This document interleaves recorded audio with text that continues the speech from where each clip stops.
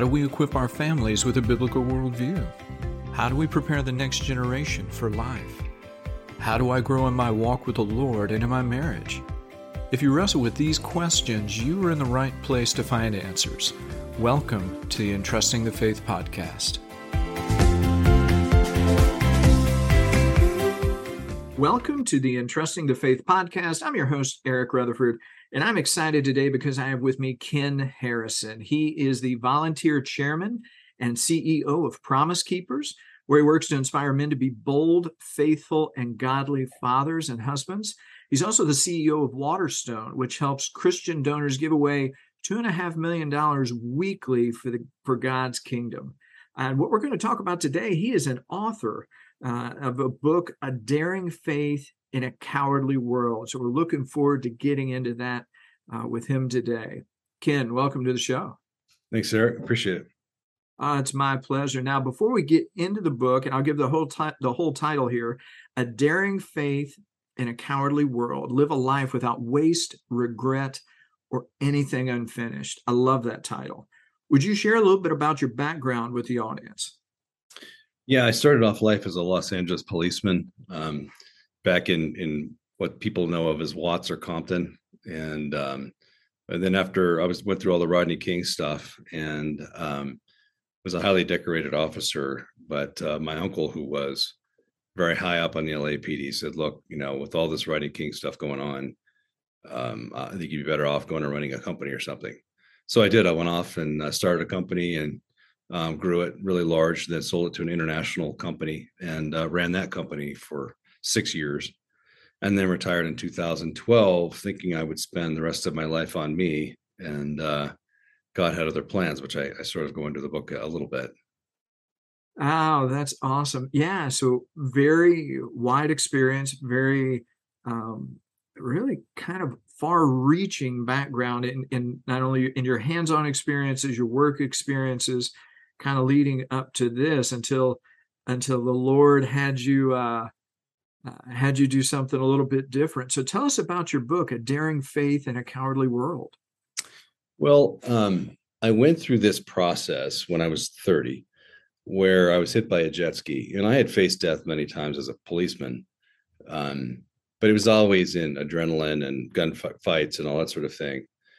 But when I was hit by a jet ski, I was laying on a gurney, and the doctor walked in and said, look, you've ruptured your liver. So if you've ruptured less than 40% of it, we're going to life flight you out of here and cut it out, and you'll live. It'll grow back. If it's more than 40%, you have 5 hours to live.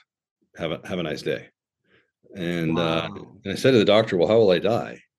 He said, what do you mean you won't have a liver? I said, but what kills me? He said, oh, your body will poison itself to death. So I laid there for an hour wondering if my body was poisoning itself to death and thinking, what am I going to say when I see Christ face to face? Like, he's going to say, what did you do with what I gave you? And I'm going to have nothing to say. He's going to say, who was fed? Whose life was changed? Who got salvation? What suicidal person didn't commit suicide because of you? What drug addict was healed because of you? What prostitute was saved from being trafficked because of you? All I was going to be able to say was, well, I was a really nice Christian. I went to church and Bible study and was nice to my wife, and I was a policeman, and it didn't sound very convincing. And an hour later, as that doctor walked back in and said, hey, good news, bro. You ruptured your kidney, not your liver. You only lacerated your liver. And I thought, I will never be in this position again. The next time I'm facing death, the next time the airplane's going down, or I get terminal cancer or whatever, I'm going to go die with my head held high, saying, I'm going to walk into that throne room of the Lord saying, where are my crowns? And so that got me into a deep study of what are crowns? What is the point of life? And I think, for your podcast particularly, as we try to raise godly kids, I think the question is, why should I be a good Christian? I mean, if Jesus did it all on the cross, and he did, then why should I be good? Why should I give away everything I own? Why should I be loving? Why should I be self-controlled?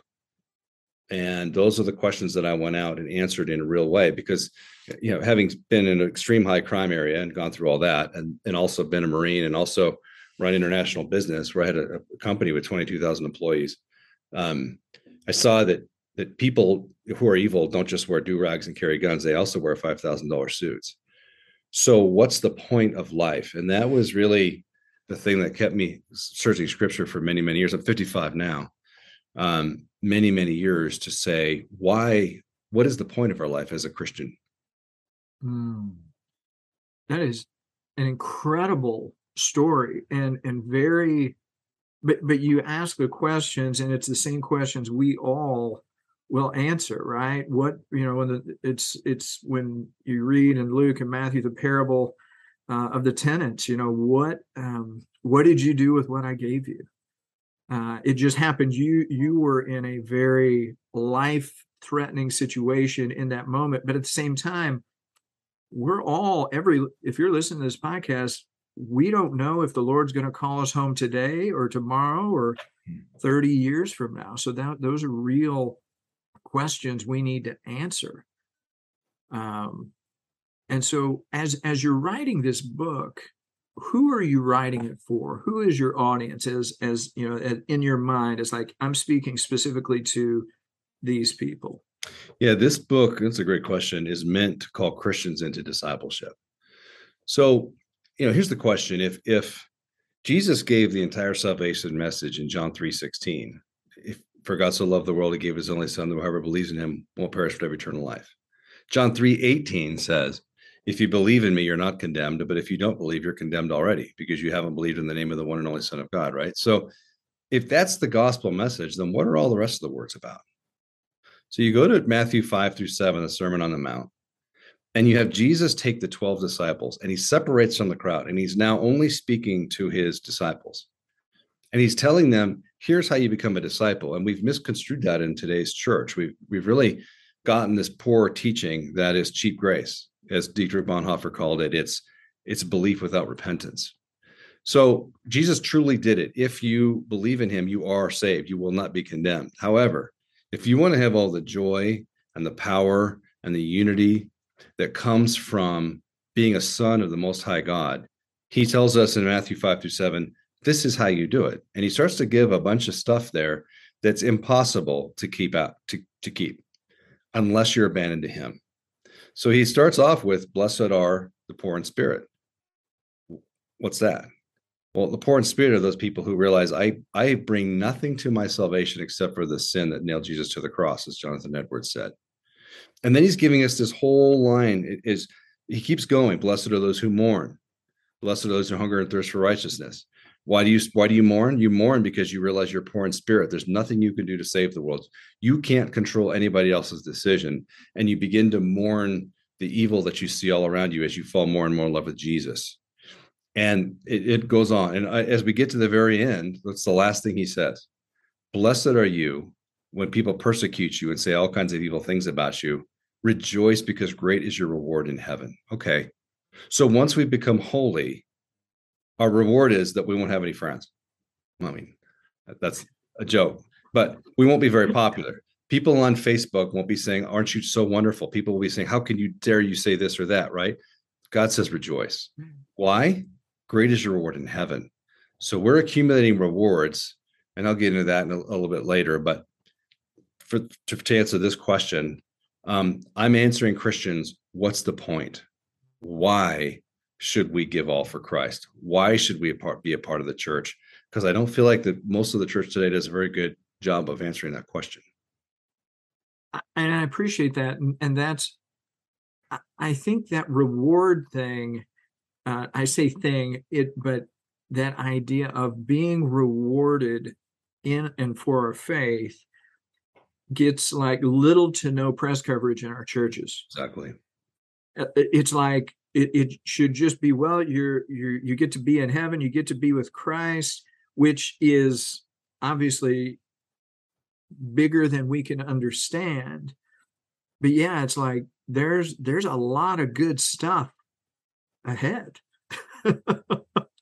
I had a theologian whom I greatly respect who called me up and said, Ken, I read your book.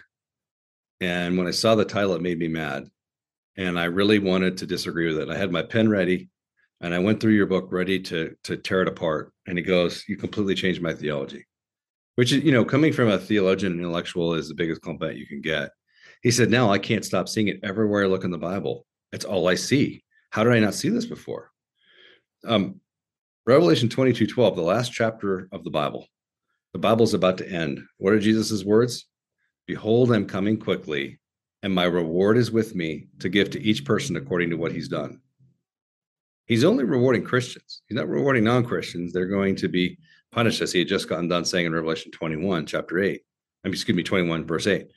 So rewards are everywhere, over and over and over. So people are listening to this going, wait a minute, I don't like what you're saying, because we don't get to salvation by good works. And I want to make sure I emphasize that. And I think what nails that home is Ephesians 2:8 through 10. So Ephesians 2:8 and 9 are those verses that everyone's heard a million times. For by grace you're saved through faith, and this not of yourselves, it's a gift of God, lest no man should boast. Okay, so we were saved through no effort of our own. And even the faith that we believe in God with was a gift from him. So make sure everyone gets that. Salvation is strictly by God's grace through our faith, and the faith we exercise in him is a gift from him. But the next verse, Ephesians 2:10 says, we are God's workmanship, created in Christ Jesus for good works, which were prepared beforehand that we should walk in them. So now we start to get put on the right path. We were saved by grace, but we were saved for the purpose of doing good works. And God will judge us based on how well we carried out that plan, because it says prepared beforehand that we should walk in them. The plan for our life, he laid down at the beginning of time for you and for me and for everyone listening. There's a plan for you to carry out, and he will judge you on that. And the good news is people listen to that, and a lot of times they go, well, man, I don't run a huge ministry. I wasn't a big city cop. I didn't write best-selling books. Not that I have, but I mean, other guys, or mega church or whatever. Who am I? God has a plan for you to do. He has gifted you to do what he's given you to do. And what he's given you to do may be to raise really godly kids. And there's really not a more noble thing that you can do as a man or woman of God than to raise godly kids, to have a godly marriage. And then it may be, hey, you get really involved in your local community and start getting involved on the school board and say, what are they teaching our kids? And how can I involve myself? So it's kind of like we're graded on a curve. God's going to judge you based on how well you carried out the mission he gave you, not how well you carried out the mission that somebody else did. Because you, Eric, and me, we're never going to be Billy Graham, right? Billy Graham was Billy Graham, and he was gifted to be Billy Graham. I was gifted to be Ken Harrison, and nothing more than that. And so I want people to hear this and to be encouraged, not discouraged, thinking, well, gosh, I'm not super Christian. He's not asking you to be super Christian. He's asking you to be super obedient. That's a beautiful description, that being super obedient with what he has given to you.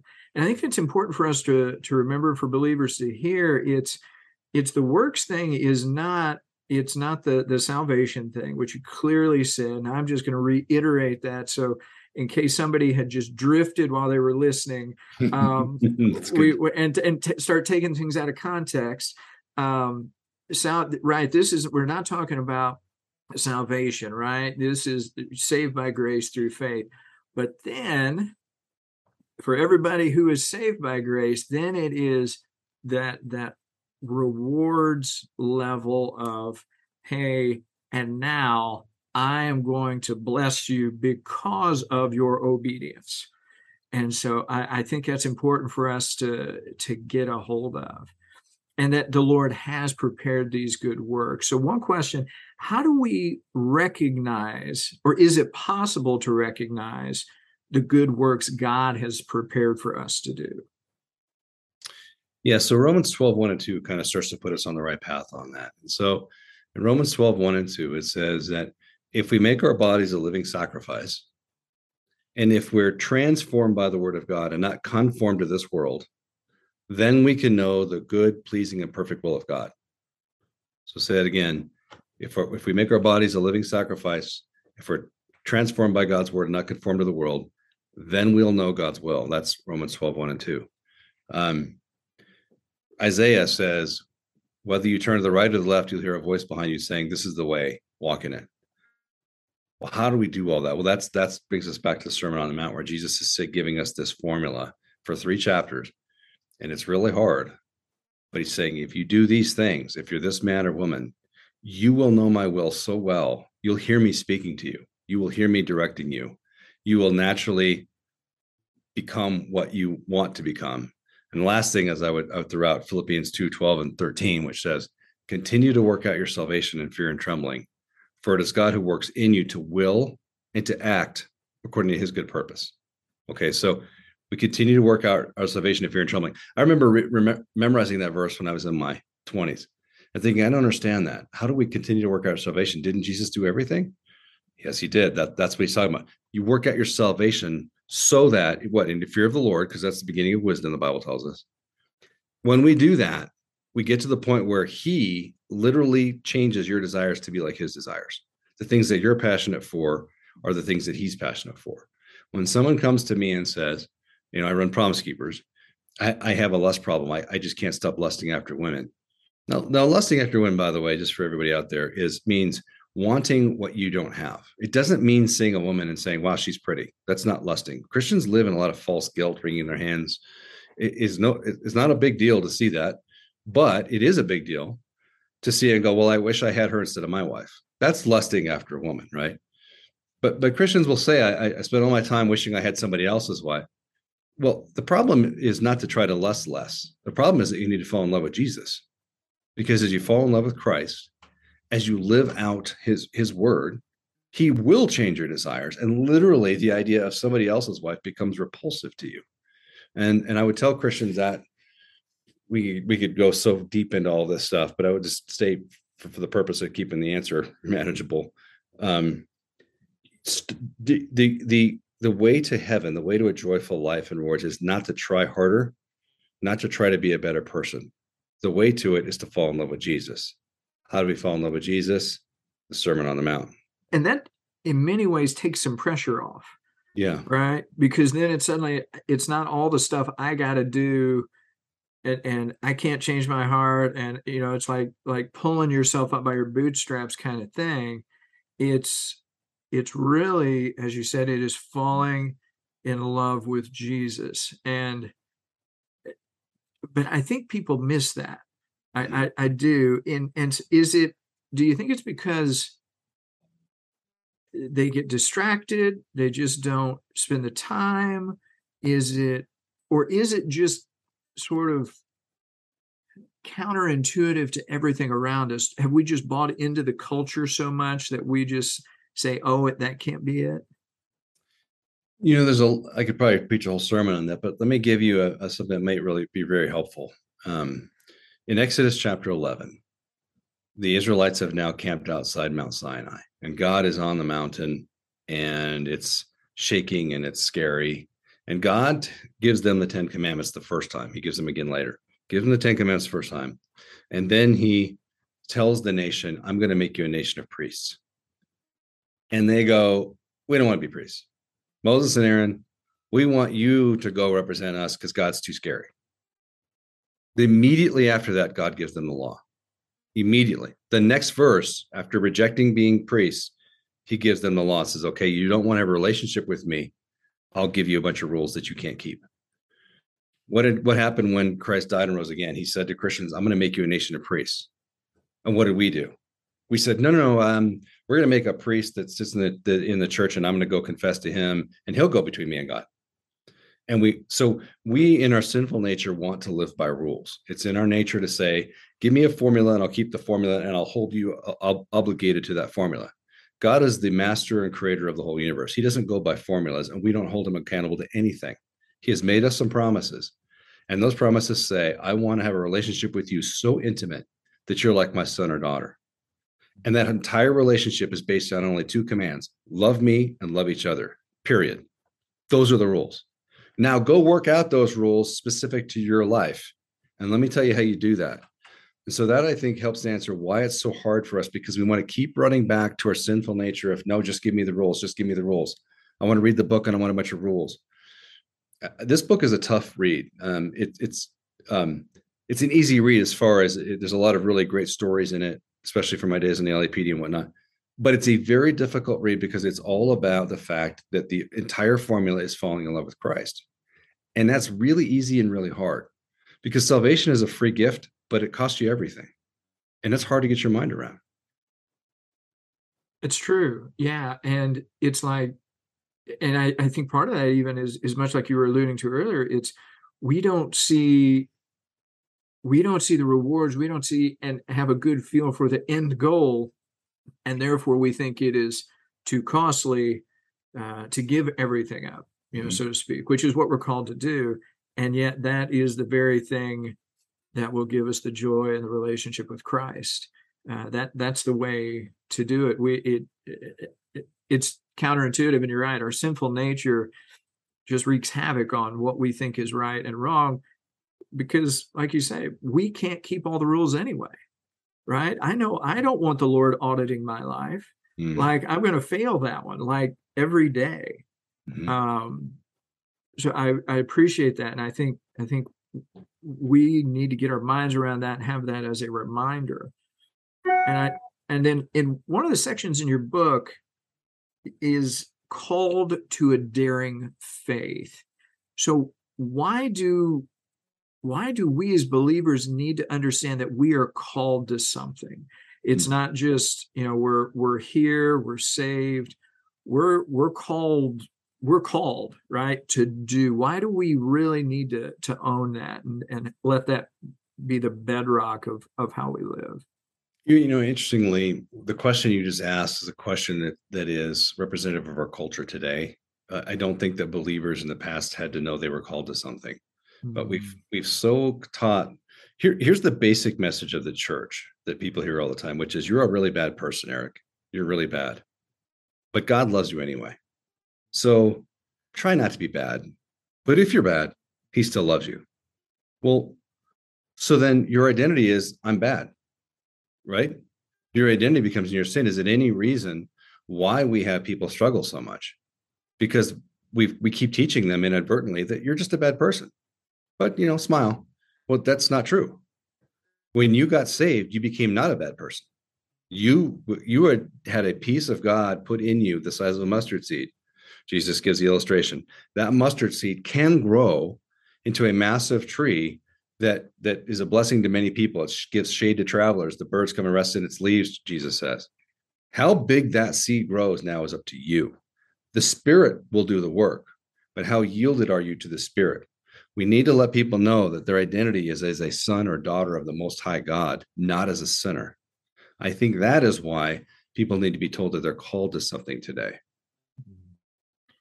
that's and I like that description. And you're absolutely right. It's as unbelievers, we're wicked, right? And all human beings, all of us are affected by sin. No part of us hasn't been touched by it. But you're absolutely right. When in that moment of salvation, we are declared righteous. And so we continue to sin, but we are redeemed, right? We are saved. And that's right, that what you were talking about, finding that identity as that son or daughter, as a saint, not because of who we are, but because that's what God says we are, Mhm. what God says that we are. And so I really appreciate you describing that and saying that, because I think we need to hear it. And I agree with you in terms of how we too often hear who our identity is as believers. Um, and one thing that struck me too is calling to, is that always immediate action, or is it sometimes called to wait? How does that fit in? Or does it? It's a great question. Um, we're born in our sinful nature as slaves to Satan and sin, right? So the thing of it is the moment we're born, we're hearing two voices in our head. We're hearing ourself, our soul, who we are, our own thoughts, and we're hearing the devil. And we're really used to hearing his voice. When we get saved, we now have the ability to hear the Holy Spirit. Hearing the Holy Spirit, though, it takes more work because we're not used to it. The devil's our natural master, right? The devil has two favorite things. The number one is when he speaks to us, he always wants to build up ego, build ourselves up. And by doing that, it's through many ways: bitterness, anger. Look at the way she looked at you. Who does he think he is to talk to you that way? Whatever. His favorite word is hurry up. You got to hurry. You got to do it now. You better buy the car right now. Someone else is going to buy it from you. And so his voice brings anxiousness and stress. The voice of the Holy Spirit always glorifies Christ, meaning it always brings our humility. Jesus doesn't tell us to do things that would build ourselves up. He always tells us to do things that would build up others, right? And his favorite word is wait. Wait, wait, wait. And it's really hard, especially for someone who's type A like me. I hate that word. But he has a master plan, and we each are a part in that plan. And many times he's working on the hearts of other people. He's doing other things. Sometimes he's working on our hearts. And he'll tell us to go when he's ready. So he always brings calm and peace. And now it's time to go. There's the door. Walk through it. But when we're slamming on doors, that's the voice of the devil. That's the voice of our ego. So you ask a great question. We have to learn to listen to that sweet, soft voice of the Holy Spirit. And we always know when it's him, because he's always telling us to glorify somebody else and not ourselves. And his favorite word is wait.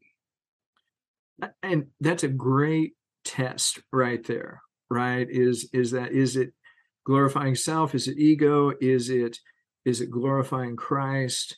And I'm with you. I don't like hearing wait, but the Lord has made me wait many times, and it has been a train wreck when those times when I ignored that, basically that message, and went ahead because it was in disobedience. We need to hear that too, as being called is not always being called to act immediately. Sometimes it's a preparing, sometimes it's a growing and being on alert so that when the time is right, he opens the doors. Mm-hmm. I think a great example of that, I mean, if I can bring up a person's name, is my friends John and Lisa Bevere. John, famous pastor, wrote lots of best-selling books, amazing man of God, had a lot to say. Lisa, housewife, she raised 4 amazing boys. Addison, I've discipled Addison for years, and I get as much from him as he gives as I give to him. And those boys she raised are absolute godly young men. Now, I think she sells more books than John does. Lisa is lighting the world on fire. But Lisa didn't get going until she was in her late 40s.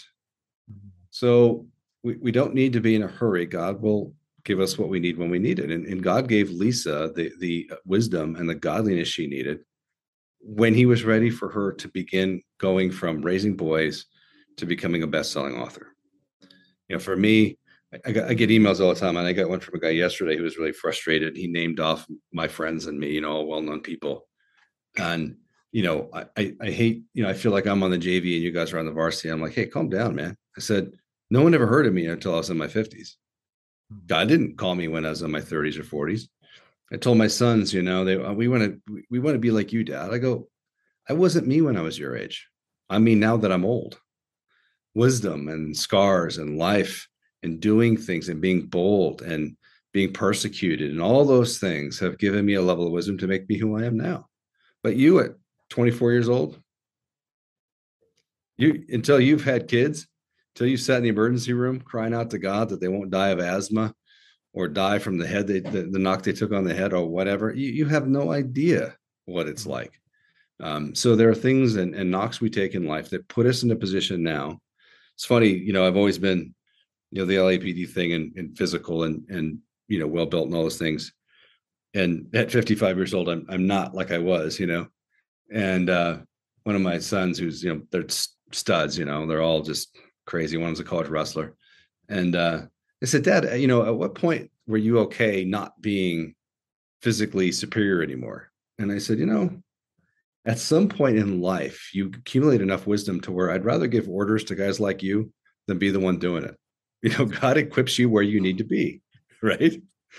And so I don't want to be the strong physical guy running around anymore. I want to be the guy sitting on my couch giving orders to guys who are dumb enough to do those things, Because that is the wise and smart thing to do, right? But it takes all of it, like you say, it takes all of those years and all of the hard stuff And to get to that point, and I know the Lord has definitely humbled me over the years, and I look back and think, man, I was an idiot. Yes. But I didn't know that then. I had to go through all this stuff um, to get to now, and I pray that I use the wisdom that I have gained. I still have a lot to go, but I at least feel like I've gained some by His grace. But yeah, it was not overnight in doing that. And You so, know, you asked about waiting, and it's interesting. Just think about the Bible for a minute. Let's take two of our biggest heroes, Abraham and Moses, right? Moses was 80 before he did anything. 80. So at 40, Moses has been raised in Pharaoh's household. He's been given the best education, trained in hand-to-hand combat. He's a stud. He goes out, he feels God's call on his life. But what's God saying? He's saying, wait, Moses, we're not ready. Moses is tired of waiting. 40 years old. He goes out and he beats a man to death. He knew exactly what he was doing. He was incredibly well trained in hand-to-hand combat as a son of Pharaoh. He thinks he's going to start a revolution. He goes out the next day thinking they're all going to rally around him, and they tell him to get lost. So Moses runs out into the desert. And when he runs out to the desert, what happens? He goes out to a well, and there's some young girls there getting water, and some land pirates come out and they're going to, do God knows what to these girls. And Moses walks up and kicks the butts of all of them. I mean, Moses is a bad dude. The girls run home to Jethro, their dad, and go, hey, this Egyptian guy just saved us, crushed all these guys. He's like, well, okay, we live out here in the middle of nowhere. Go find that guy. I need a husband for one of my daughters, So Moses now ends up herding sheep for 40 years for his father-in-law, Jethro. There's not a lower position in the ancient culture than being a sheep herder, which Moses was. And imagine he's 79 years old and he's trying to tell his son, who's now 35, your dad used to be a big man. Your dad was a stud. And yeah, Dad, we've heard it all before. You've just smelled like sheep my entire life. Right. And then at 80, God shows up and he says, Moses, he goes on for 2 chapters. I'm going to do all these great things through you, this and that and the other. Everything that the 40-year-old Moses wanted to hear, he now hears at 80. Now he has enough wisdom. What's his answer to God? Pick somebody else. That's his answer. God gets upset. Now Moses is ready to become maybe the greatest man who ever, Jesus said John the Baptist was the greatest man, but one of the greatest men to ever live. Same with Abraham, 72 years old before God calls him. He's called Abraham. He's called Abram. It's his little kid name. He hasn't gotten his big boy name yet because he has no kids at 72. God gives him a promise and then makes him wait another 20 plus years before he fulfills the promise. Again, what's God's favorite word? Wait. I'm doing things in my time. Moses, wait, you didn't wait. Now you got to go walk around the desert for 40 years until you figure it out. Abraham, wait, you're still obeying me, but I'm still going to make you wait over 20 years. If we were patient and understood that God's working on us, and I'm telling you, one of the things he's always working on, every one of us, is humility. Every one of us, any little part of us that thinks that we bring anything to God needs to be drowned out of us. It needs to be beaten out. And sometimes, we're more humble than others. There are times when we wake up and old bitternesses, old memories, old whatever come up out of us. He's always purging that out of us because he needs us to know, as we started off this interview talking about, the end result of holiness will be that we will be persecuted, and it will be that people will say all kinds of evil things against us, and we will be rewarded. He says, rejoice when that happens because you finally made it, man. Mm-hmm. You're holy. Now you're getting somewhere. Indeed. And that is a day that we look forward to with great hope and anticipation. Man, so as we wrap up here, if people want to know more about you, more about your book, where would you like them to go? My website is kenrharrison.com. And you have to put the R in there because some guy took the Ken Harrison, doesn't have a website, but he won't sell me the domain. So oh no. I think he wanted $100,000. I'm like, nah. So it's kenrharrison.com. Also promisekeepers.org. Has all the Promise Keeper stuff. We've had a lot of huge events. We had 1.4 million people across the world watch our global event. You can get on there and see great programs we put on sexual integrity, on mental health, and all kinds of things, on marriage, on leadership. So that's promisekeepers.org. And then the book came out about 5 weeks ago. It's really selling extremely well, and you can get that at all your usual places on Amazon. And I would just say to your listeners, if you get the book, especially if it's on Amazon, leave a review. It's very helpful. The more Christians that leave reviews, the better it is. So those three. Excellent. So kenrharrison.com, promisekeepers.org, and the book title is A Daring Faith in a Cowardly World. We're going to put all that information in the show notes. Make sure to check it out and leave a review when you get the book. Ken, it's been a joy today, and I've learned a ton. I know the audience will enjoy this as well. Thank you so much for joining me. Thanks, Eric. I appreciate it. If you found this episode helpful, please leave a review for us wherever you listen to podcasts. Doing so will help others to find us. Check out the show notes for resource information. We encourage you to do that for links and other references.